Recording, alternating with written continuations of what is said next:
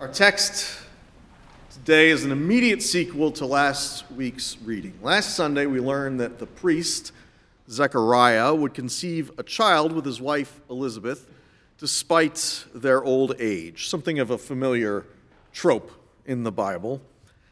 Zechariah couldn't believe it and was rendered mute for his lack of faith, at least until the kid was born. And of course, the kid would turn out to be John the Baptist. This week, we learn of Mary's immaculate conception of Jesus. Mary and Elizabeth, despite the difference in age, have a lot in common beyond being cousins. They're both blessed with miraculous pregnancies that are also socially problematic. Elizabeth is too old to bear children. Mary, perhaps a bit too young, still unmarried. What will people think? We're told nothing of their previous relationship, but this anxiety drives Mary to seek out Elizabeth 100 miles away, while Elizabeth takes a different approach, tries to seclude herself from the world. One reaches out while the other hides, but when they finally connect, sparks fly. A reading from the book of Luke. After those days, his wife Elizabeth conceived, and for 5 months she remained in seclusion.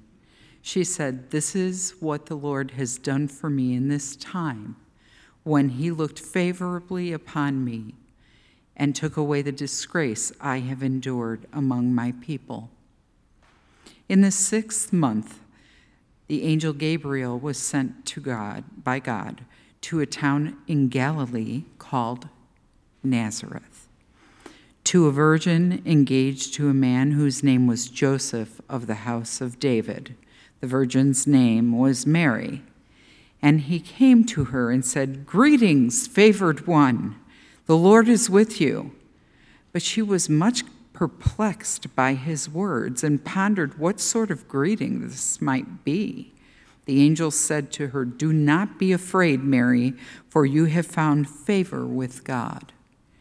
And now you will conceive in your womb and bear a son, and you will name him Jesus. He will be great and will be called the Son of the Most High, and the Lord God will give to him the throne of his ancestor David. He will reign over the house of Jacob forever, and of his kingdom there will be no end." Mary said to the angel, "How can this be, since I am a virgin?" The angel said to her, "The Holy Spirit will come upon you, and the power of the Most High will overshadow you. Therefore the child to be born will be holy.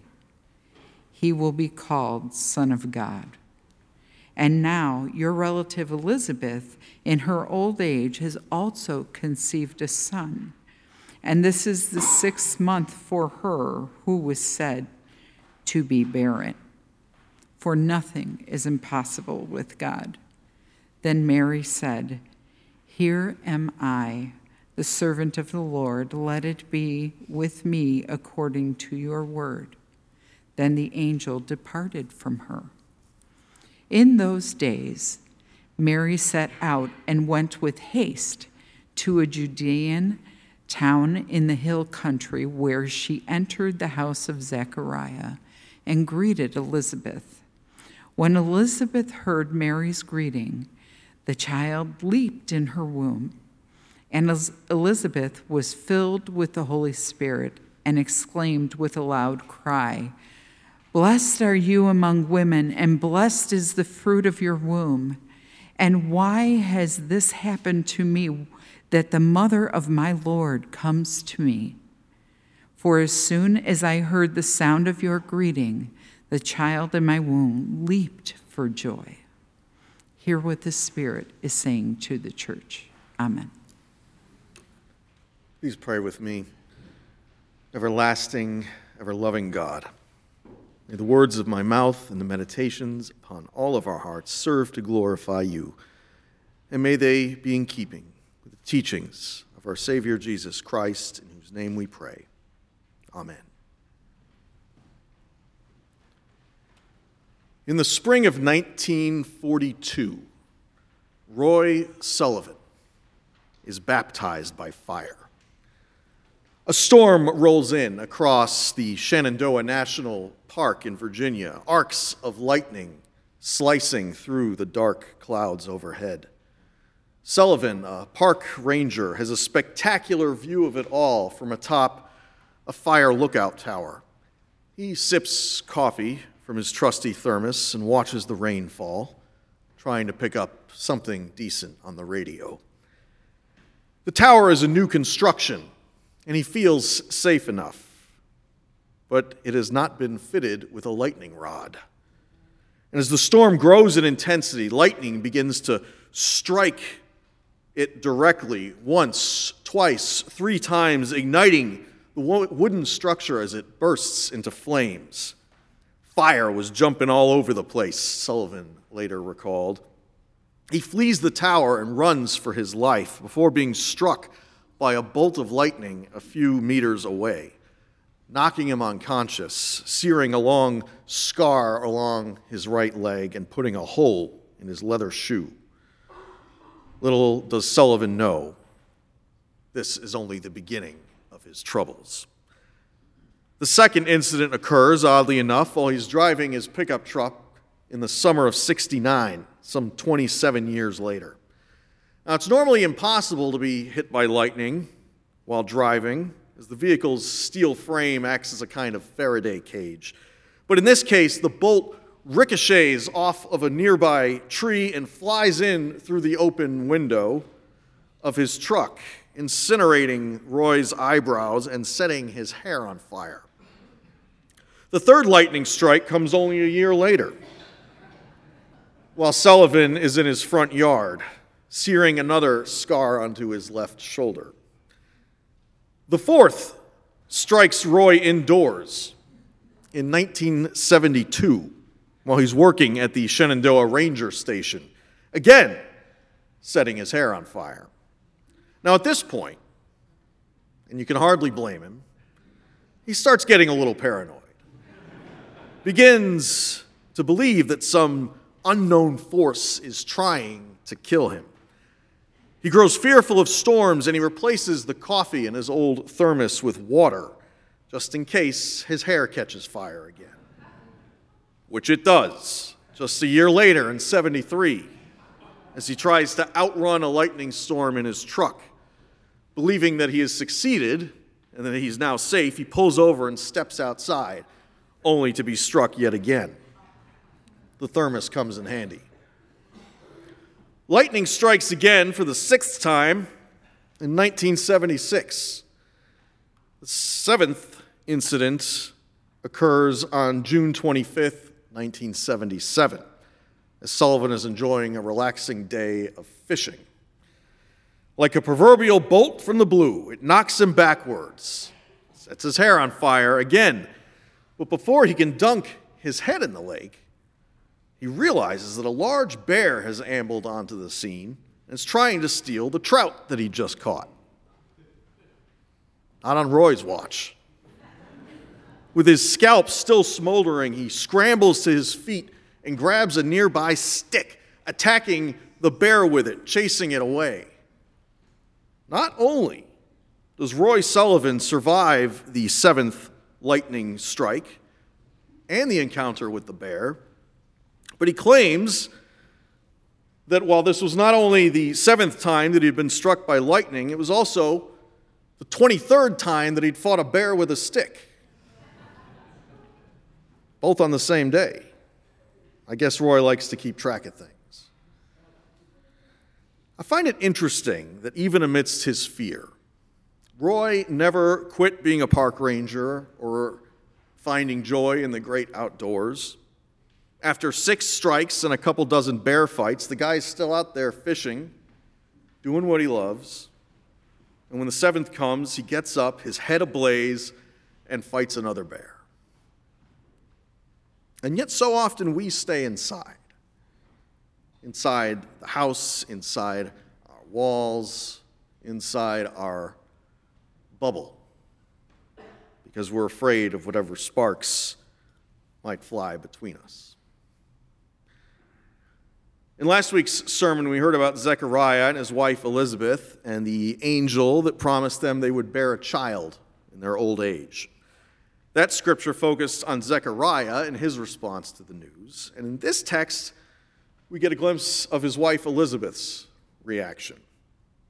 She is undeniably grateful for conceiving. "This is what the Lord has done for me when he looked favorably on me," she says. And yet we're also told that she secludes herself completely for the first 5 months of her pregnancy. And we have to wonder why. Why doesn't Elizabeth leave the house? Why doesn't she tell her friends and neighbors? What is she so afraid of? Well, the text offers some clues. First of all, it's not that Elizabeth just doesn't feel like going out. In the original Greek, the word for seclusion, perikrubo, makes it clear that she is hiding. Hiding from who? Well, listen to the other half of her proclamation. "This is what the Lord has done for me when he looked favorably on me and took away the disgrace that I have endured among my people." Why doesn't Elizabeth tell her friends and neighbors about her pregnancy? Well, because her friends and neighbors just aren't very friendly. As I'm sure you know by now, women had little status in Jewish culture in the first century. While some managed to rise above their station as successful businesswomen and entrepreneurs, they were mostly expected to be barefoot and pregnant. And if you couldn't get pregnant, you didn't have many prospects. Worse, people assumed that you probably did something to deserve your infertility, leaving you as a bit of a social outcast, a pariah, persona non grata. And having lived like this for so long, Elizabeth is afraid of people. She's afraid what they'll think, afraid of how they'll react to this unusual turn of events. Maybe they'll accuse her of lying, or worse, some kind of sorcery. Elizabeth simply can't trust folks to care in any kind of compassionate way. And it seems to me that we 21st century Americans are just as isolated, keeping our heads down, hiding. That more and more we seclude ourselves, afraid of each other's politics, afraid of each other's judgments, maybe afraid of getting shot. David Bowie wrote a song a few years back called "I'm Afraid of Americans." And the music video is kind of funny, actually. It featured Bowie as a mild-mannered, polite Englishman wandering the streets of New York City. And it's clear from his expression that he's feeling increasingly threatened by the angry glares, the rude behavior, and the violent advertising. The entire time he's being stalked by his longtime musical collaborator, Trent Reznor, who's a bit of an imposing, guy in his own way. He's looking very intimidating. He's got his long black hair spilling over this green military jacket, and he looks like he's about to murder someone. "No one needs anyone," Bowie sings, seeking safety in the back seat of a cab. "They don't even just pretend." And then he realizes in a panic that Trent Reznor is actually driving the taxi. It's all caricature, but we really do live in this hyper-individualist and lonely society where no one thinks they need anyone, where nobody talks to strangers, where trust costs more than the groceries, where social media passes for friendship, where everyone is a potential threat. And it's not just fear that keeps us inside, it's just the path of least resistance. You don't have to leave the house to rent a movie anymore, or to buy a book, or to pick up the groceries. You don't even have to pick up the phone. We could do all these things without ever speaking to another human being. As songwriter Bo Burnham sings, "Full agoraphobic, losing focus, cover blown, a book on getting better, hand delivered by a drone." And while that's all incredibly convenient, especially for introverts, like me, it's probably cost us more collectively than we can even begin to imagine. We worship innovation for its own sake, like some kind of idol. We don't usually stop to consider that many of our innovations have only widened the spaces between us and hurt the planet along the way. And that's why this scripture in today's culture is so radical. Mary, in need of a friend, doesn't just try to do it on her own. She travels 100 miles on foot from Nazareth to her cousin Elizabeth's house in the suburbs of Jerusalem. Think about that for a second. How often do we pick up the phone to call an old friend or book a flight to visit them, much less walk 100 miles just to see their face? When Mary arrives, Elizabeth is finally coaxed out of hiding. There's this spark between them, this jolt. And John leaps in Elizabeth's womb, and the two women embrace. And even in the midst of this weary world that they live in, even in the midst of all of their justifiable anxiety and fear, they rejoice in one another's company. They experience this real human connection. And like a defibrillator, it brings them back to life. You see, there's something in the space between us, a kind of electricity that occurs when two people connect on a deeper level. There's a spark. But too often we trade that joy for electronic toys. As a younger man, when I moved in with a couple of my best friends from college, someone gave us an unusual housewarming gift. On the box, it said, "Amazing Roulette," but we just called it the Shocker. You see, everyone, well, I got one here, actually. See, everyone puts their finger on this little plate, and then you push the button, and the light goes around in a little circle. Wherever it stops, it induces an electric shock to whoever's got their finger on the wrong plate. Oh, it's not exactly high voltage, but it hurts. Here, let me show you.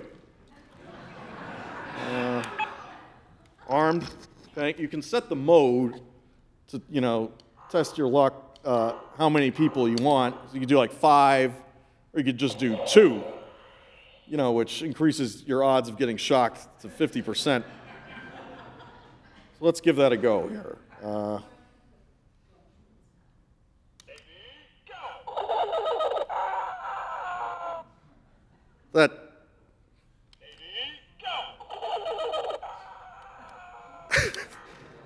When I did it before, I was playing this dramatic music. It was really, really something. I don't think this one actually works, which is unfortunate. But the one that we had in our apartment, that turned out to be pretty useful for a group of friends that can't agree on anything, can't decide to go where to go for dinner. Shock you for it. Can't decide what movie to watch tonight. Shock you for it. Can't decide whose turn it is to clean the bathroom. You get the idea. I suppose you could say that this thing brought us closer together.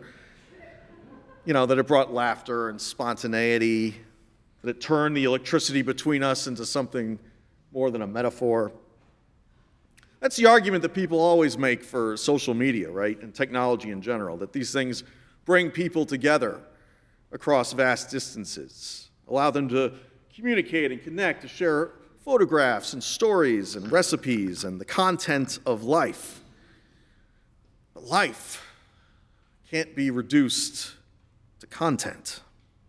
And there's no substitute for human touch, for face-to-face interaction, for the joy that comes from a real connection with a real person. An internet connection can't do that. And when we depend on these tools to relate to each other, the tools have a tendency to become the focus rather than the people. You get on Facebook to see photos of your grandkids, for instance, and you end up scrolling through political propaganda for an hour. You log into Instagram to see what your best friend has posted and end up looking at photos of Kim Kardashian's new line of eco-friendly brasiers exactly like they want you to. You know, maybe Mark Zuckerberg really thought he could bring people together, but I don't know. I feel like these innovations have done more to tear us apart. In much the same way, the shocker ended up isolating me. I grew so fascinated by it, by the thrill, that after my roommates went to sleep, I would sometimes find myself sitting in the living room by myself, eyes wide in the dark, one finger on the little metal plate, the other on the switch, pushing the button over and over again to see how far I could push my luck. Tap, tap, tap. 20 years later, I'm still doing the same thing on my phone. Tap, tap, tap. What if we tapped someone on the shoulder instead? What if we took a risk like Mary and it paid off? The real tragedy of Roy Sullivan's story is not that he was struck by lightning 7 times. It's that it happened so often that people started to avoid him for fear of getting struck themselves. He remembers one incident in particular later in his life when he was strolling through the woods with his boss, the chief ranger at Shenandoah National Park. The wind picked up a little, and they heard the distant rumble of thunder a mile or so away. "I'll see you later, Roy," the chief said suddenly before walking off in another direction, hoping to put as much distance between them as possible. The truth is, there is always risk when you're standing next to another human being. The sparks between us are not always joyful. Sometimes they hurt. The closer we get to someone, the more inclined we are to hurt them or to get hurt. I believe they call that the porcupine's dilemma. And this scripture offers us 2 alternatives to this conundrum. We can be like Elizabeth, afraid to leave the house. We could be like Mary, who goes to great lengths to build a relationship.